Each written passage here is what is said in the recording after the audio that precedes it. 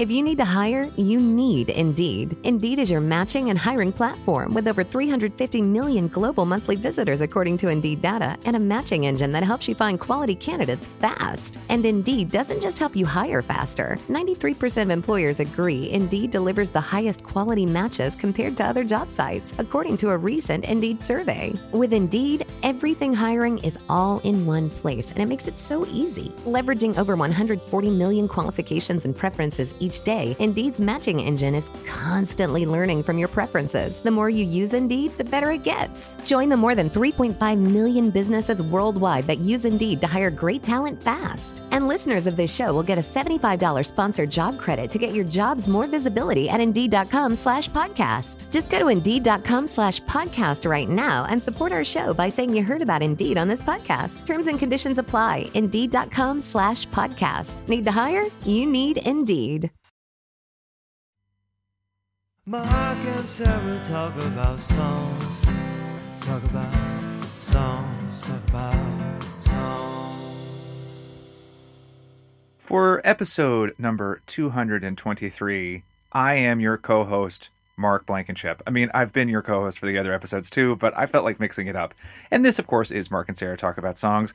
With me today, as she has been so many times in the past, in fact, you could say every time in the past, is my squid inky co-host, Sarah D. Bunting. Hello, Sarah.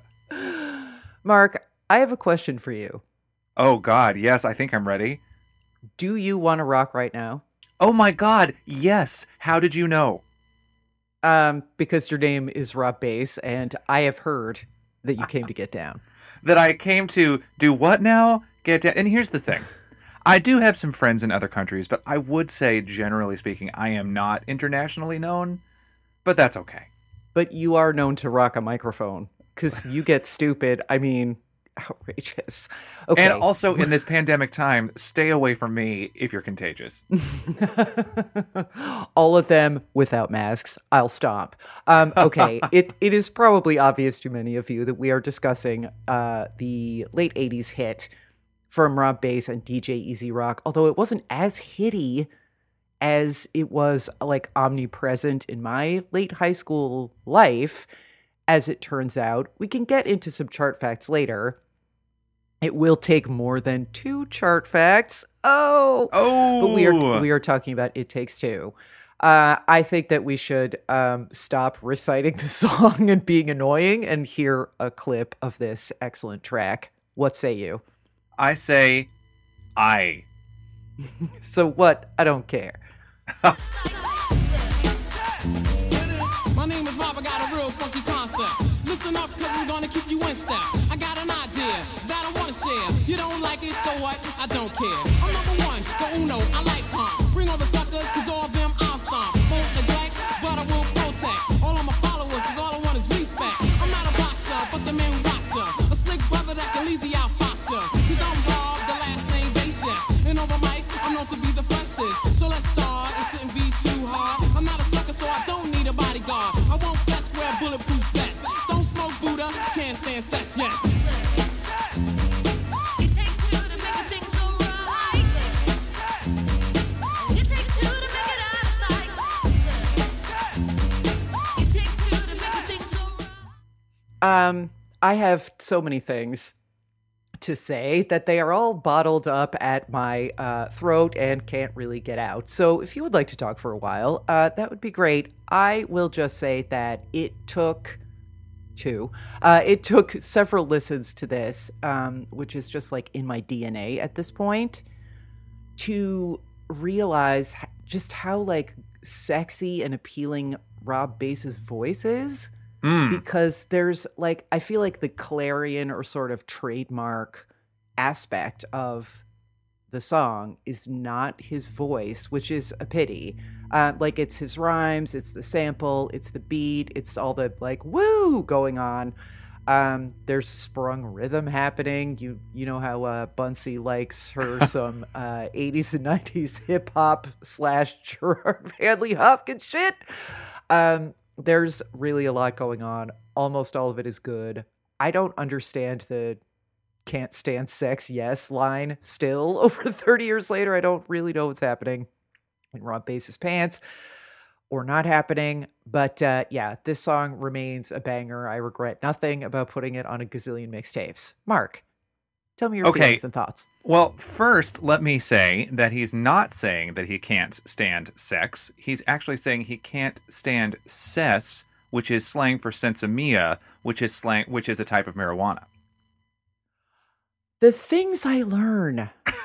That has just changed my entire I was going to say childhood, but really that really makes a big difference.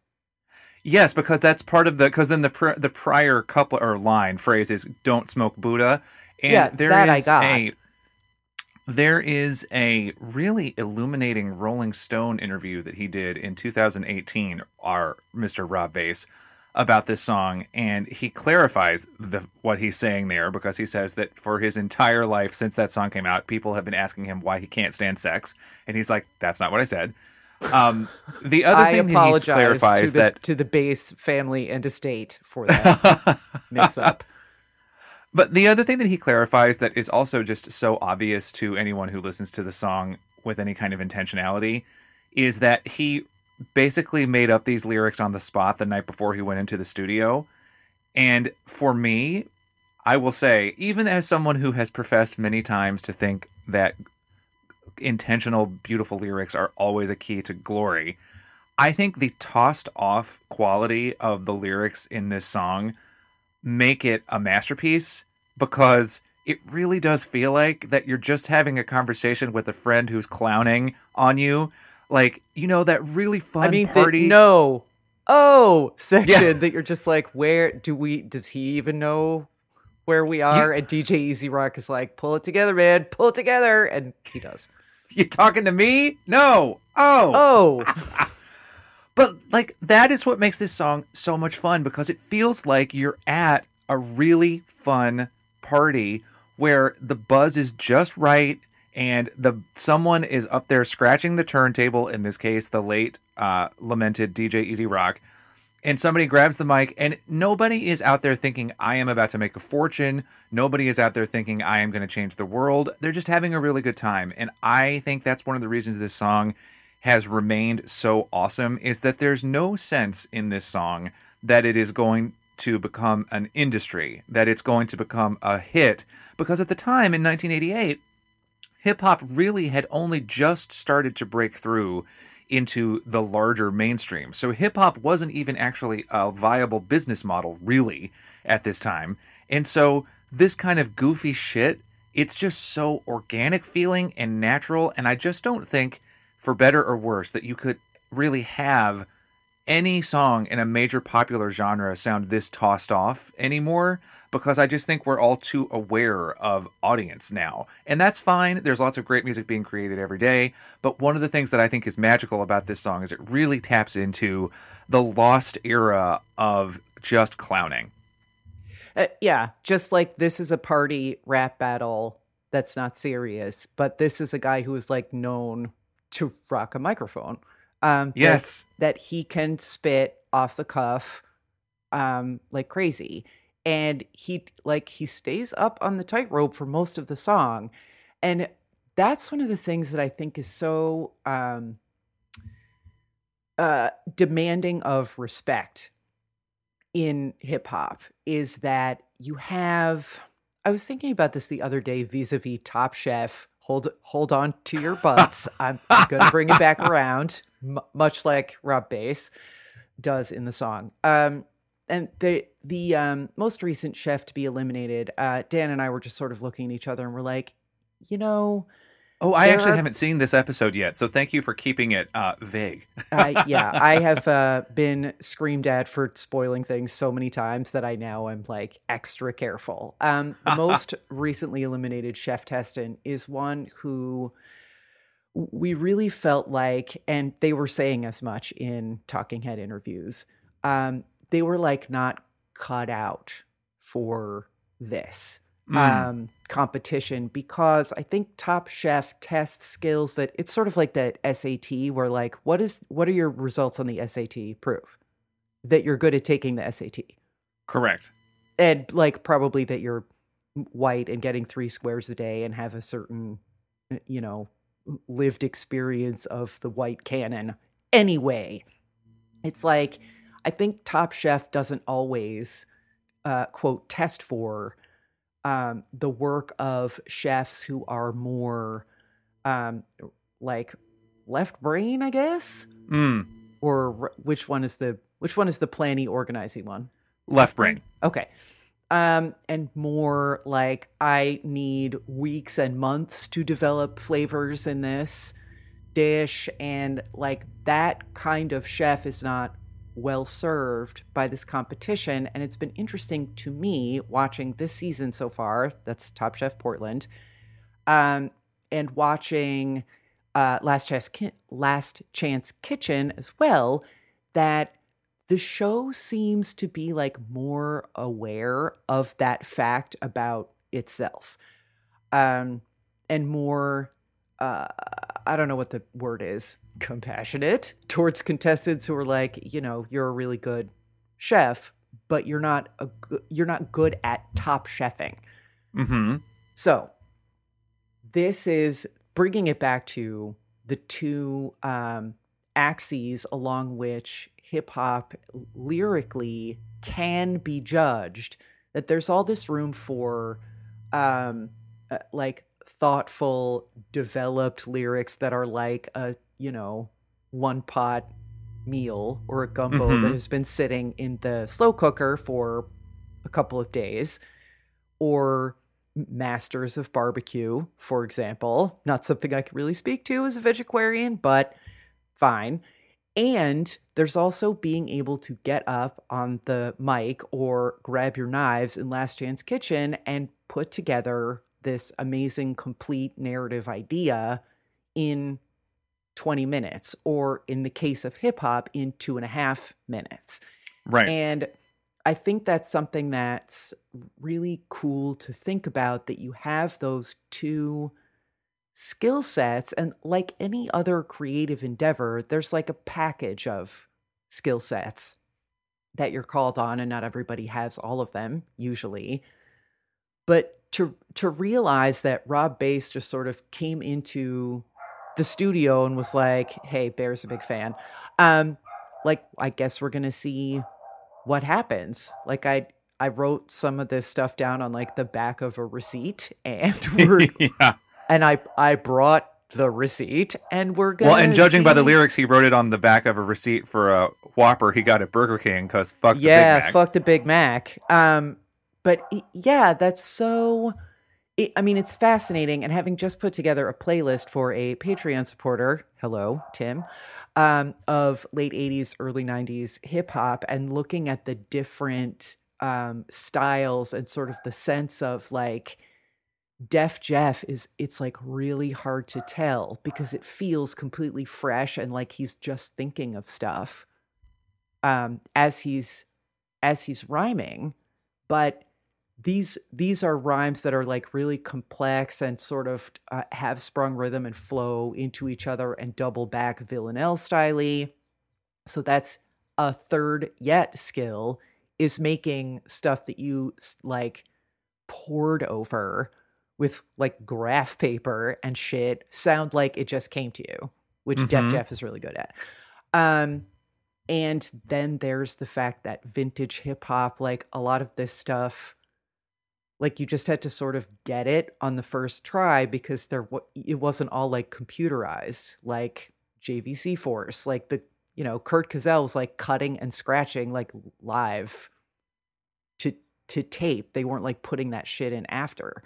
So hip hop is deceptively sort of simple seeming in its effects, but incredibly complex and almost not forbidding, but like I don't know. Like sometimes I sort of sidle up to a song and I'm like, am I smart enough to talk about you? Because there's a lot of shit going on here and I only have a bachelor's.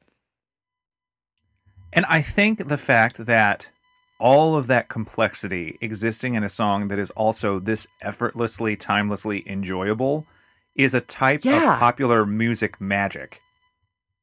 That it can be so dense and layered and really reward the type of close attention that you just gave it, but also make everyone at every wedding reception in the history of time feel instantly better is incredible. Yeah. I mean, I have a longing to be in someone's fucking humid as fuck backyard in Jersey in August when everyone's just been frizzy for what felt like a year and a half, and you're drinking out of Solo cups, and this comes on somebody's like crappy boombox, and you're like, all of you are just jumping around like you're in the House of Pain video, and it is magical, but then it isn't.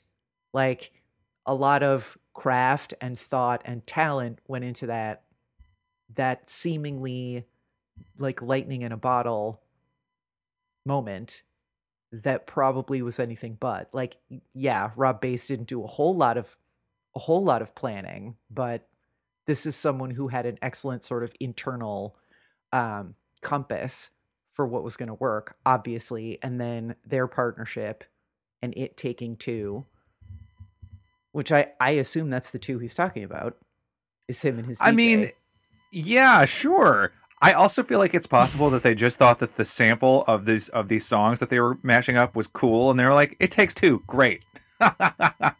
I was really surprised also to learn in my research that this song has been sampled by conservatively 1 gazillion hip hop. I know, it's songs. such an interesting palimpsest because And this huge song, ones too, not like some not some like obscure B-side, like Push It, De La Soul's Jennifer. It's on Radio Song by REM. Kanye's used it like 3 times. Like, well, and I mean, yeah. Seduction, Michelle Visage's trio, it's sampled in their big hit Two to Make It Right.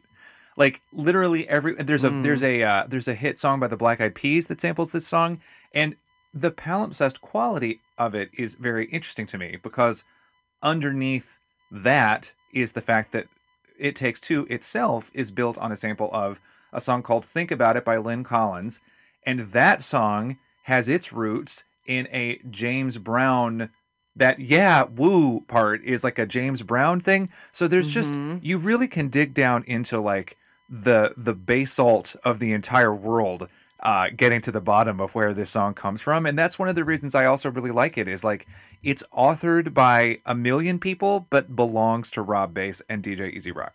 Yes, agree. I mean, I'm surprised that I actually had this much to say about this song, because it is one of those egg songs that's like, from the outside, like it's very smooth and self-contained, and then you crack it open and it's like, name your meal.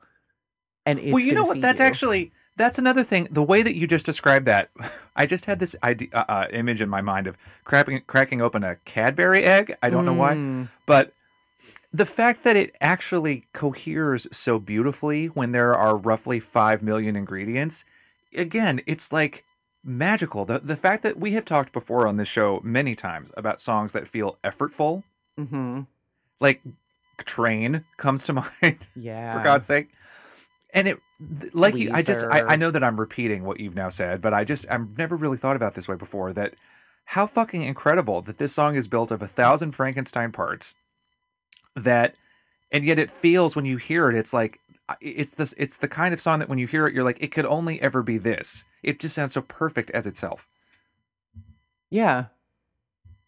Destiny. So it actually took 1 million to make a thing to take right. Two. Mm-hmm. And then you could also sort of think of it in a meta way that, like, the two in question is the song and the listener. Oh, shit. And that the song is not complete until that experience of hearing it and jumping around, like you have a bee up your short leg.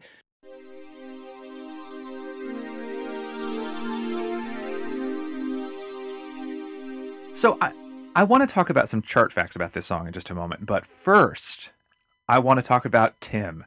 Hi, Tim. You were mentioned earlier, and thank you so much for being a patron of our show. And because you are a patron at the Alison Krauss level, your patronage comes with your very own Pop Chart astrology reading. Yes, that is what happens when I take a song that was number one on an important date in your life and use it to extrapolate your destiny. And Tim, you have asked if I can do a birthday reading for you. Your birthday is October 16th, 1977, and you're in luck. I can do that. I mean, you're probably not surprised, but still. The song, Tim, that was number one on the day that you were born. Now, before we go any further, remember, it's not about liking the song that was number one on the day that you were born. It's about understanding what it has to say about your destiny. And by that, I mean the song that was number one on the day that you were born was Debbie Boone's You Light Up My Life. Let's hear a clip. Dreams I kept deep inside me, alone in the dark. But now you've come along,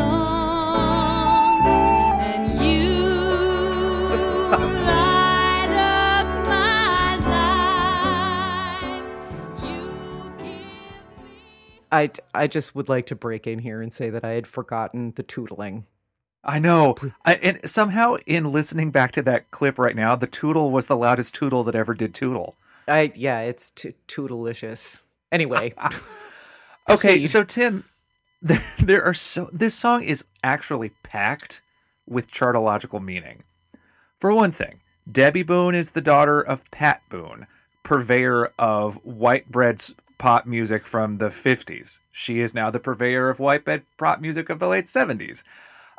Debbie Boone's only hit was, in fact, this song that won the Oscar for Best Original Song because it was the theme of a movie with the same title.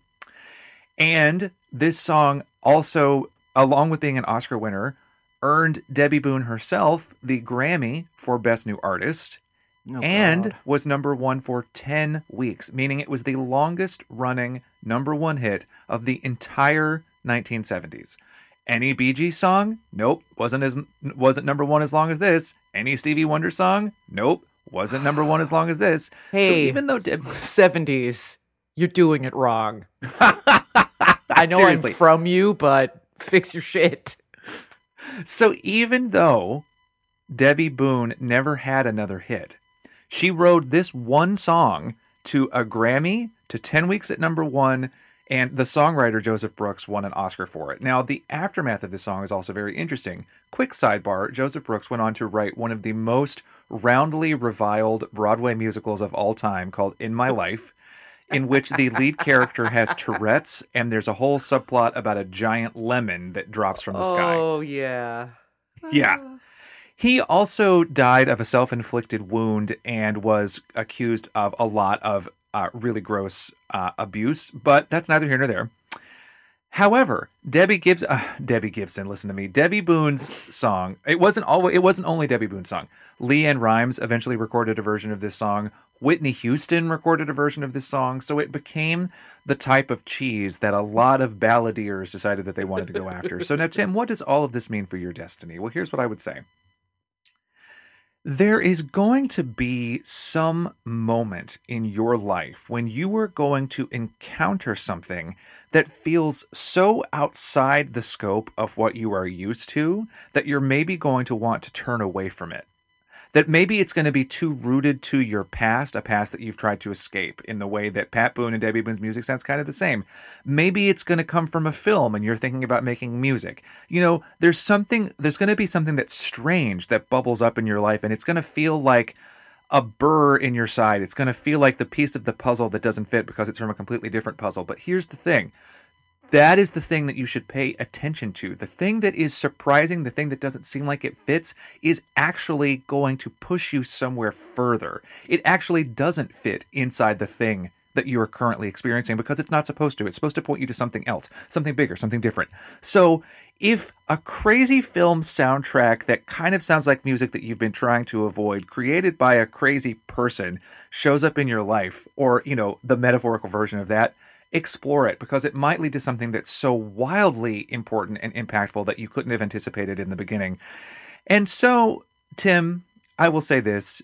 You and all of our other patrons light up my life, and you light up Sarah's life, and we thank you. And listeners, if you would like to get a Pop Chart astrology reading of your own, all you have to do is shoot us an email at talkaboutsongs@gmail.com. And now, let's go back to Rob Bass and DJ Easy Rock.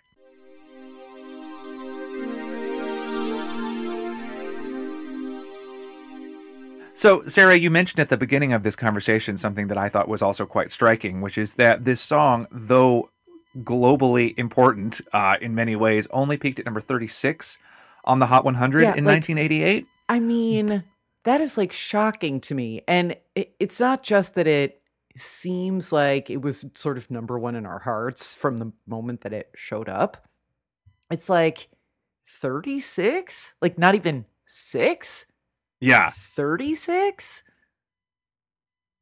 Well, and I think it actually has a lot. Peggy from Mad Men, that's bullshit.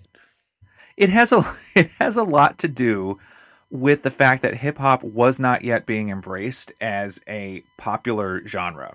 And weirdly, for the time, the fact that it got as high as number 36 is actually a testament to how popular it was. Because if you look at all of the hip hop hits of the 80s, the only one that made the top 10 was Walk This Way by Run DMC. And that's because they had Aerosmith on there giving them, giving rock radio programmers, quote unquote, permission to play the song. But like, fucking Push It didn't make the top 10. Push It didn't make the top 10, Sarah. Crazy. So I think that the charts here, though Shakira's hips may not lie, the charts do lie in this instance, because this song it's in the groundwater at this point. And I was actually reading that as early as like 1990, Spin Magazine said it was the best single of all time. Yeah. Which, I mean, I don't, like, I can't really roll up with an argument. I mean, like, this is like, I mean, it's not like this because Rob Bass did not gamble on baseball games that he was managing, but this is like Pete Rose not being in the Hall of Fame. Like, he's already in there. He has more hits than anyone, and we all are still, like, talking about him all the time. So it's like the fact that anyone who makes any declarative statement that scans roughly to, I want to blank right now. I mean, the number of times that my mother was trying to get me and my brother's acts together to leave the house, and she's like, I want to leave right now. And we would just like knee jerk be like, I'm Rob Bass and I came to get down. And then we're just like rapping to the car. My mother's like, I don't care what's happening here. But just get in the backseat and shut up. I want a dog right now. I'm Rob Bass and I went to the pound. We have a backseat that we want to share. Shut up. So what? I don't care. I don't care. So Rob Bass is, you know, forever immortal. I cannot be the only one who does this. And then cannot stop with the entire rest of the song. I feel like you've opened up this game full of endless possibilities. Like, okay, I want some socks right now, and I want them to be made of down. Or, I mean, listen, it goes on forever. Mm-hmm. I want some lunch right now. And and I want to eat some hash browns. I mean, like I said, this song is a gift in so many ways. 36 is entirely inadequate to its stature. And I'm so glad that we got to talk about it and share a bunch of facts. And that I finally have an answer to that enduring mystery about sex versus sense or cess. Cess? Yes, because like you said, we apologize to Rob Bass and his issue. And his heirs and assigns. Yes, exactly. We're mad. Wait, hold on. I want a podcast now. We're Mastas, and we came to get down. Okay. We did. It didn't always work out, but that is what we came to do. Oh.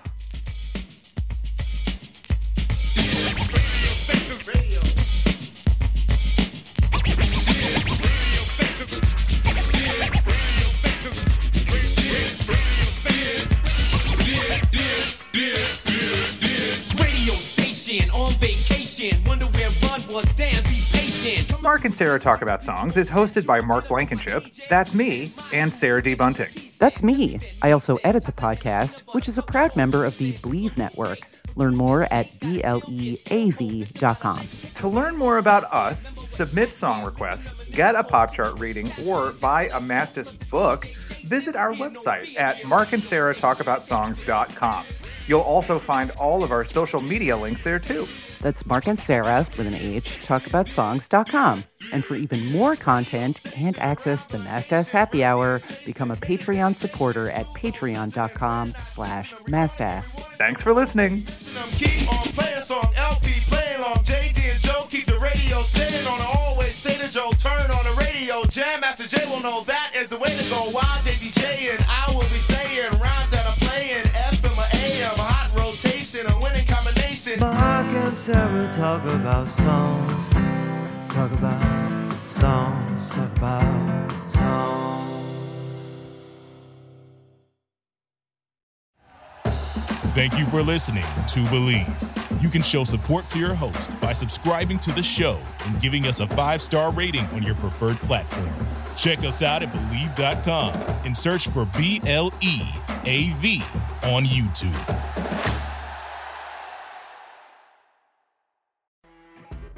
You know when you're listening to a true crime story that has an unbelievable plot twist that makes you stop in your tracks? That's what our podcast, People Are the Worst, brings you with each episode. I'm Rachel. And I'm Rebecca. We're identical twins who love true crime cases that make you say, didn't see that coming, and we hate the people responsible for them. Listen to People Are the Worst now on Apple, Spotify, or wherever you get your podcasts.